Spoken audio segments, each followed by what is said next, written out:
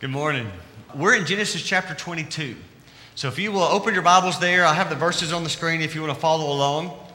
And the outline is on the back of your bulletin. Genesis chapter 22 is one of the most important chapters in the Bible. It's important because it's an example of complete faith in God. It's important because it illustrates God's sacrificial love for us. And it's important because it challenges us to put our trust in the goodness of God even when our faith is severely tested.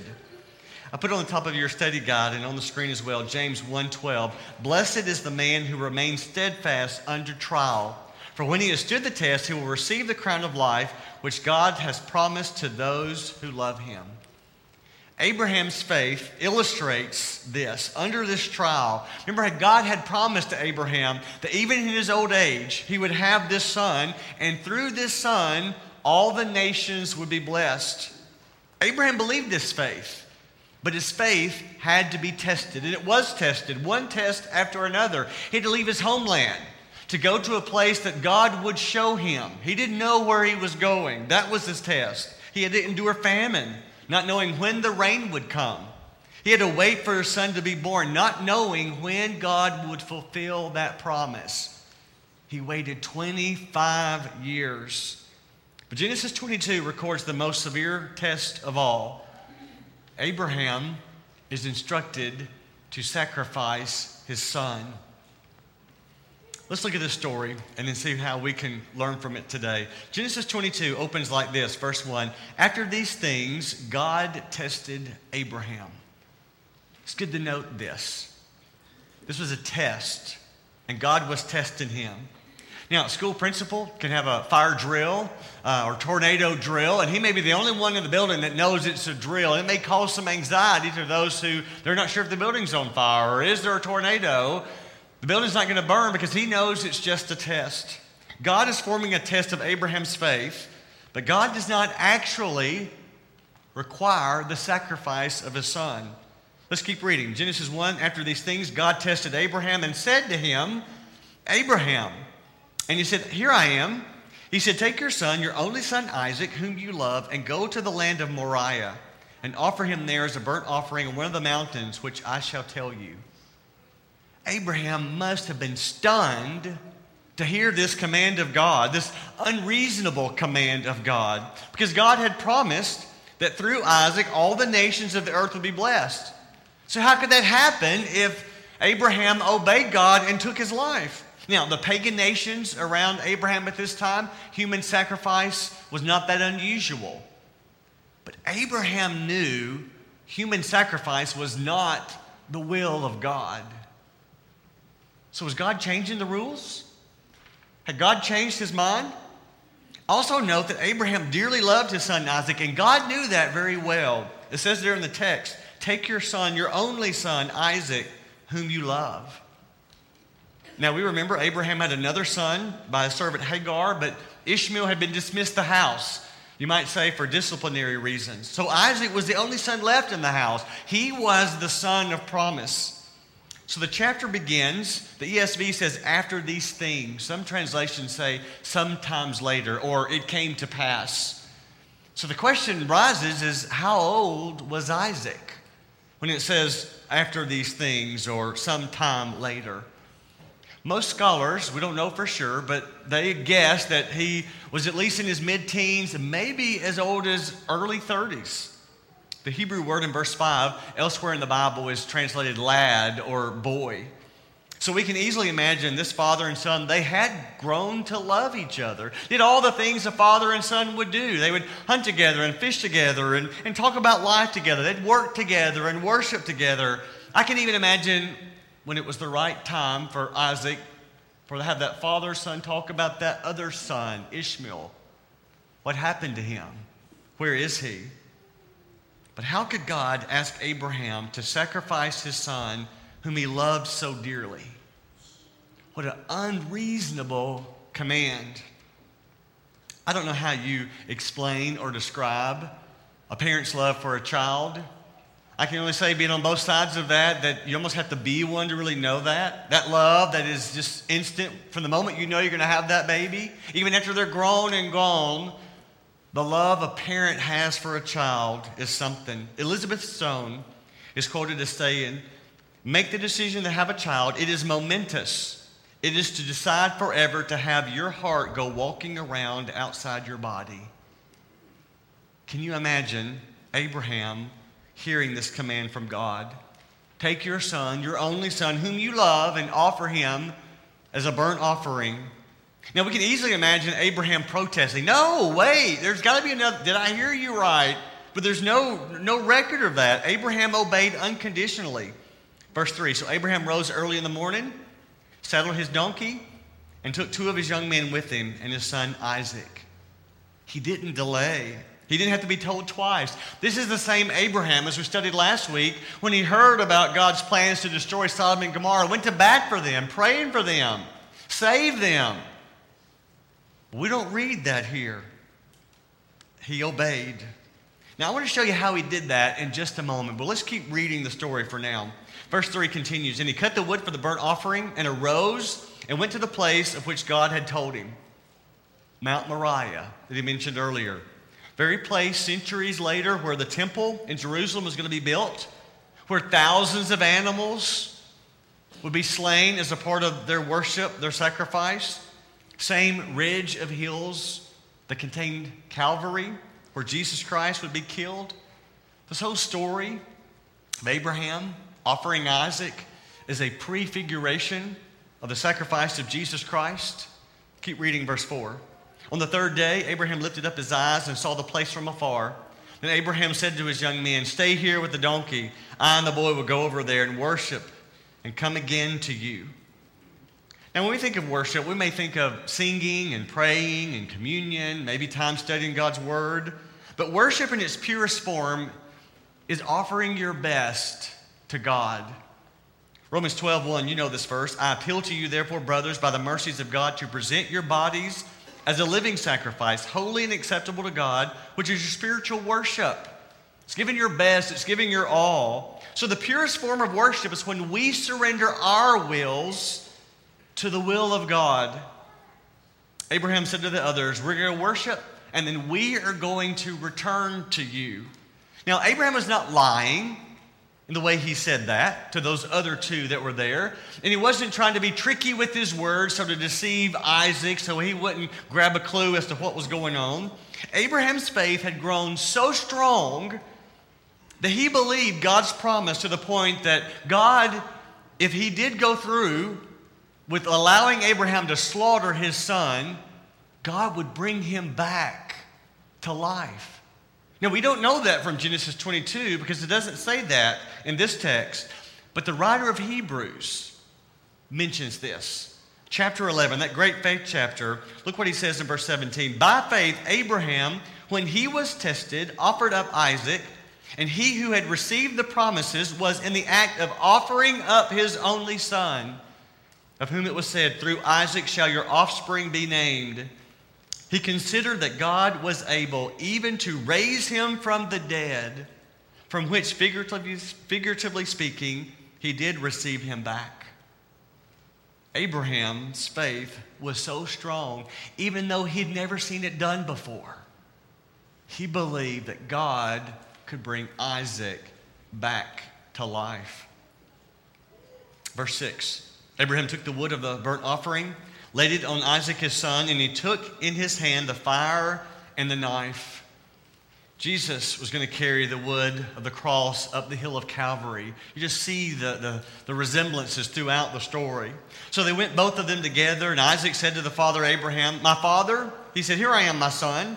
He said, "Behold the fire and the wood, but where is the lamb for the burnt offering?" Note here that Isaac is familiar with worship. He didn't say, "Why are we carrying all this wood? What are we going to do? What's that fire about?" He understood what was going to happen. Now, parents, when you get ready to worship, I'm thinking your kids are not saying, "Hey, where are we going?" Hopefully they know this is normal for you. This is what you do on Sunday when you come to worship. But more than just coming to church, parents, do your children feel comfortable coming to you and saying, "Can we pray together? Mom, I need you to pray about this. Dad, would you ask God to help?" Isaac and Abraham had worshiped together before. Isaac knew what to expect. Verse 8, Abraham said, God will provide for himself the lamb for a burnt offering, my son. So they went both of them together. When I read through this, and I can only imagine as Abraham is knowing what was going to happen, hearing the question, just trying to hold back the emotion as he's talking to his son. But his answer was a truthful one, as he believed that God somehow would make a way. Verse 9, when they came to the place of which God had told him, Abraham built the altar there, laid the wood in order, and bound Isaac his son, and laid him on the altar on top of the wood. Now keep in mind again, mid-teens, maybe older 20s, maybe bigger, stronger than Abraham. But there's no mention of his resistance. Somehow Isaac doesn't try to stop him. There's no talk about him trying to escape. Quite a clear symbol of the Son of God, talking about how he willingly gave his own life. John 10:18. No one takes it from me, but I lay it down on my own accord. I have the authority to lay it down, and I have the authority to take it up again. This charge I've received from my father. Isaac evidently permitted his father, to tie him on top of this altar. Verse 10, then Abraham reached out his hand and took the knife to slaughter his son. Can only imagine that hand trembling at that moment, holding the knife. Even at that moment, if not out loud, thinking, God, you've got to do something. I need you to do something. You've got to do something. The whole time as he grabs the knife. Never before has such a loving father and obedient son been put to such a test. Jesus says in Matthew 10:37, whoever loves father and mother more than me is not worthy of me. Whoever loves son or daughter more than me is not worthy of me. Abraham loved Isaac, but somehow was able, by this willingness to obey God, to prove he loved God more. But just then Abraham was erupted. Verse 11. The angel of the Lord called to him from heaven and said, Abraham, Abraham. Anytime you see it repeated, you know it's urgent. But never was there a more welcome interruption to worship. He said, here I am.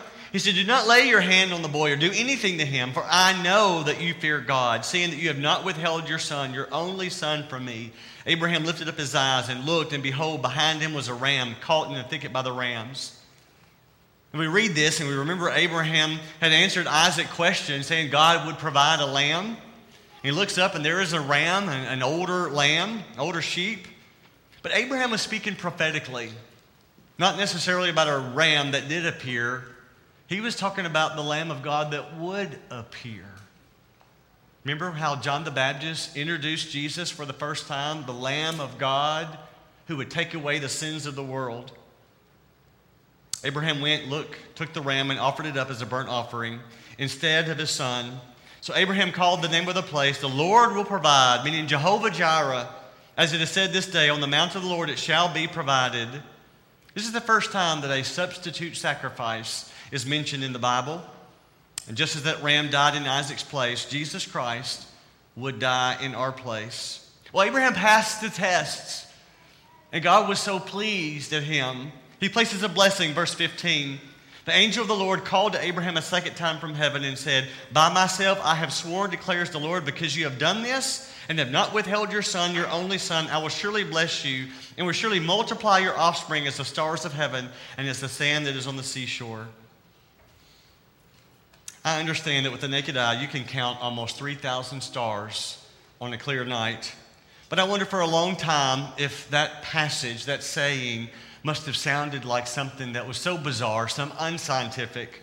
But now with powerful telescopes, we've discovered there's not just thousands of stars, there are millions of stars and galaxies. One astronomer speaking in the Science Journal, not knowing about this passage, said this: there may be as many stars in the universe as there are grains of sand along the seashore of the Pacific Ocean. God was promising to Abraham there would be many descendants. And it was not just of the Jewish nation. It would be to all the people, all the nations of the earth, through his seed, Jesus Christ. Children, when you sing the song, Father Abraham had many sons, sir, and many sons had Father Abraham, I am one of them, and so are you. Well, how are we a son of Father Abraham? Galatians 3:29. And if you are Christ's, then you are Abraham's offspring, heirs according to promise. I want you to put yourself in their shoes. Abraham, Isaac, after this moment, walking down from the mountain, that journey home. Never was there a more joyous moment between a father and son. Can you imagine that? Remember the lines of the old but good song, Trust and Obey. Put these on the screen. When we walk with the Lord in the light of His word, what a glory He sheds on our way. While we do His good will, He abides with us still, and with all who will trust and obey. You know that one by heart. I don't have to put it on the screen. Look at verse 4. We don't sing this one as much. But we never can prove the delights of His love until all on the altar we lay. And the favor He shows for the joy He bestows or for them who will trust and obey. Two lessons I want us to learn from this story. Number one, your faith in God will be tested. Your faith in God will be tested. And then number two, your faithfulness to God will be rewarded. So your faithfulness to God will be tested, but your faithfulness to God will be rewarded. Again, James 1:12, blessed is the man who remains steadfast under trial, for when he has stood the test, he will receive the crown of life which God has promised to those who love Him. When you sign up for a class in college, you know there's going to be tests, an exam. You don't get to skip that. You have to take the test. You have to pass the test, or you don't get the credit. When you want to fly a plane, you know there's going to be tests. There'll be a physical test. There'll be a written test. There'll be flight tests. You understand that? When you become a Christian, there are tests you have to go through. And you need to know that up front, day one, to know there's a purpose for the test. God does not bring tests in your life so you can earn your salvation. Salvation is a gift from God. Jesus truly did pay it all. That is not why you were given a test or why you passed the test. You don't earn your salvation. And God does not bring about tests so He can see or determine how strong your faith is. This is God we're talking about. God knows how strong your faith is or how weak your faith is. There are purposes, though, for God's tests. Fill in the blank, let me share a few with you. Number one, tests bring about maturity. Tests can bring about maturity. James 1:3-4 says, you know that the testing of your faith produces steadfastness, but endurance must do its complete work so that you may be mature and complete, lacking nothing. God will put you to the test, allow you to go through those times that will stretch you, develop your spiritual muscle, so to speak. But secondly, tests provide a positive example to others. The world, your friends, they may not pay much attention to what you say or what you say you believe or even your spiritual choices. But when they see you going through a hard time and you maintain or even grow in your faith, they will notice that. They will see that. Your influence grows. For years, I have been blessed by spiritual mentors who have helped me in preaching and ministry. Gary Bradley, you've heard me mention his name. He's the preacher at the Mayfair Church of Christ. Gary's as old as my dad, and it's a big church, 1,500. But he would gather some of us younger ministers and tell us a lot about ministry. And it's probably to Gary's credit that I'm still in ministry because of how much he mentored me. Another mentor of mine is Bob Russell. Learned more about preaching than Bob Russell. Was able to sit at his feet many times before he retired. I want to share a story that he revealed one time. One time he was actually helping a graduate class. And in that class there were preachers that were taking a course. And through that time there were several of them, some as young as 20, some in their 50s. He knew one guy in particular. His name was Wayne Jocelyn. He described Wayne like this. Wayne loved the Lord, served Him well, but was not the most gifted man in the group. Well, all these students in this class, they would bring a video recording and that they would play at different points in the week, and then all the class members would listen and then critique. Not the most comfortable exercise, but it's good, and it helps you to grow with that. So they did that throughout the week. At the end of the week, it was time for Wayne's recording to be played. He began his sermon by telling that their first child was just several weeks old when it died. Then he went on to say that they had a second child, a boy. When he was several months old, he and his wife they knew something was seriously wrong, so they took their son to the doctor, and their worst fears were confirmed. Their little boy was severely mentally handicapped. He would not be able to walk. He could not control his neck movements. He would not be able to communicate. He would live all of his life strapped in a wheelchair.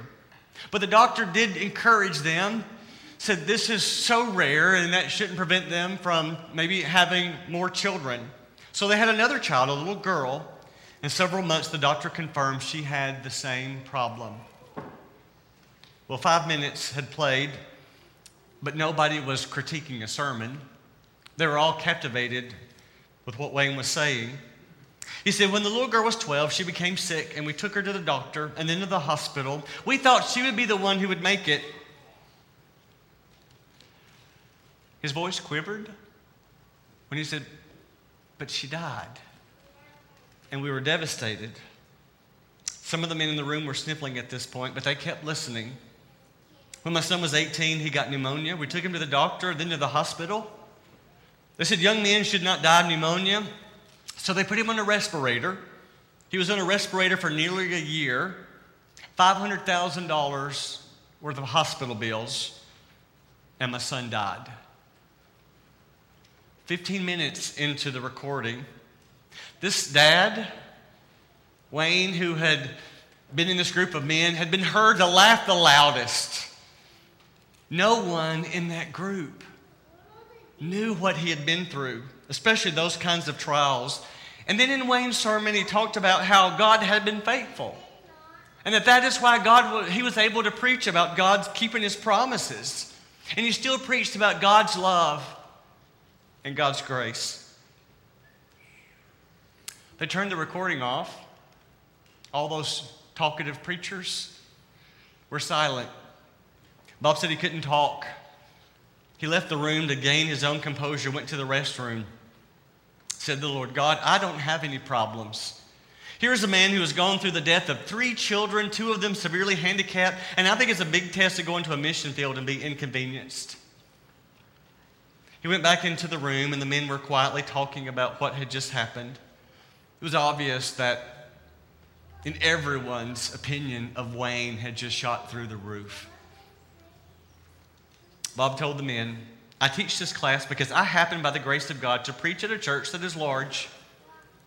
The Bible says that in heaven the last will be first, the first will be last, and I guarantee you that this man will be leading the parade of heaven and I will be given a name tag. When you endure a trial, God puts a spotlight on you and people are watching. And if your faith endures, your example, your influence, your testimony, whatever you call it, it grows because people notice that. 1 Peter 2:12, keep your conduct among your Gentiles honorable so that when they speak against you as evildoers, they may see your good deeds and glorify God. Now, your faith will be tested in a variety of ways. Let me just close with this. Number one, that it can come in the form of adversity. You know that already. When we think of tests, that's what we think of, difficulties. And it's true. And by the way, all the tests don't come from God. Some of your tests will come from Satan. You remember the verse, be faithful unto death, I will give you the crown of life. We think of that as remaining faithful to our last breath. But that's not the context. It's about you being faithful when you're suffering to the point of death. Look at the whole verse, Revelation 2:10. Do not fear what you are about to suffer. Behold, the devil is about to throw some of you into prison, that you may be tested, and for 10 days you will have tribulation. Be faithful unto death, and I'll give you the crown of life. So some tests will come from Satan, and there'll be a variety of trials, of adversities. Some like Wayne Jocelyn, some like Abraham, some like Job. Number 2, your test can come in the form of prosperity. We expect adversity. Maybe we anticipate that. But maybe we don't think about prosperity as being a test. But it can be one of the most severe tests you can go through. Jesus said in Mark 10:25, it is easier for a camel to go through the eye of a needle than for a rich person to enter the kingdom of God. Thomas Carlyle, the English essayist, put it like this. For every man you find who can withstand prosperity, I will find you 100 who can withstand adversity. There is something about success that lulls people away from God. Think of the people in the Bible who could pass the test of suffering, but they failed the test of prosperity. King Saul, King David, King Solomon, Samson. And the same is true for us today. When you experience success, when that comes your way, when you're the one chosen, when people know your name, when your business thrives, when your bank account grows, can you still put Him first? Do you still depend 100% on Him? Can you still be generous? Can you still be humble? Not many people can climb the ladder of success without losing their spiritual equilibrium. Prosperity can truly be a test of faith. And then number 3, your faith may be tested by the sacrifice of family. I think especially of children, because I'm thinking of Abraham here. I was told this summer about some parents who, when they learned their grown children trying to make their career choice of life, finishing college, had decided to go into missions into another country, that made a lot of trouble for their child. They didn't want their child to go. What would you do if that was your child and they wanted to go serve the Lord in another country? Now, I know as parents, sometimes you're thinking, take them. But that's because they're acting up. It has nothing to do with missions. But what was your son, your daughter, your grandchildren that you wouldn't see maybe once a year and then for a short amount of time? Do you believe enough that you can encourage your child to make such a decision? And then number 4, your faith may be tested by the threat of persecution. Jesus commanded His disciples to go into all the world with the good news. That's the way Matthew's gospel ends. And the way the book of Acts begins, you only get into chapter 4, you read about Peter and John being arrested because of them telling the good news of Jesus. And you remember they were told you had to stop teaching about this Jesus. And you remember their answer? We cannot not talk about Jesus. We would rather obey God rather than men. Peter and John were arrested and then let go. But James was beheaded. Persecution is a real thing. How much do you really believe? I think those who serve and teach in our public school, you face this every day. And then number 5, your faith may be tested by the threat to your own health, your own security. Look at that list. Adversity, prosperity, sacrifice of family, persecution, risking security, health.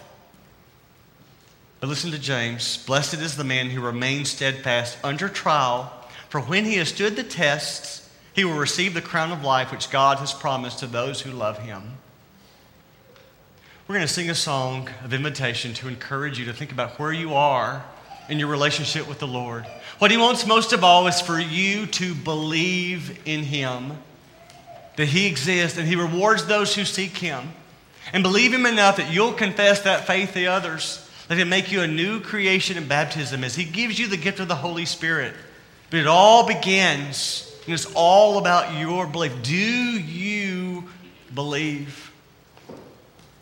And if you're already a child of God, maybe as we sing this song, your prayer to God would be, Lord, help me to pass the tests. In whatever form it comes, that I would believe in You more than all the stuff in this life. If we can pray for or help you in any way, won't you come as we stand and sing to encourage?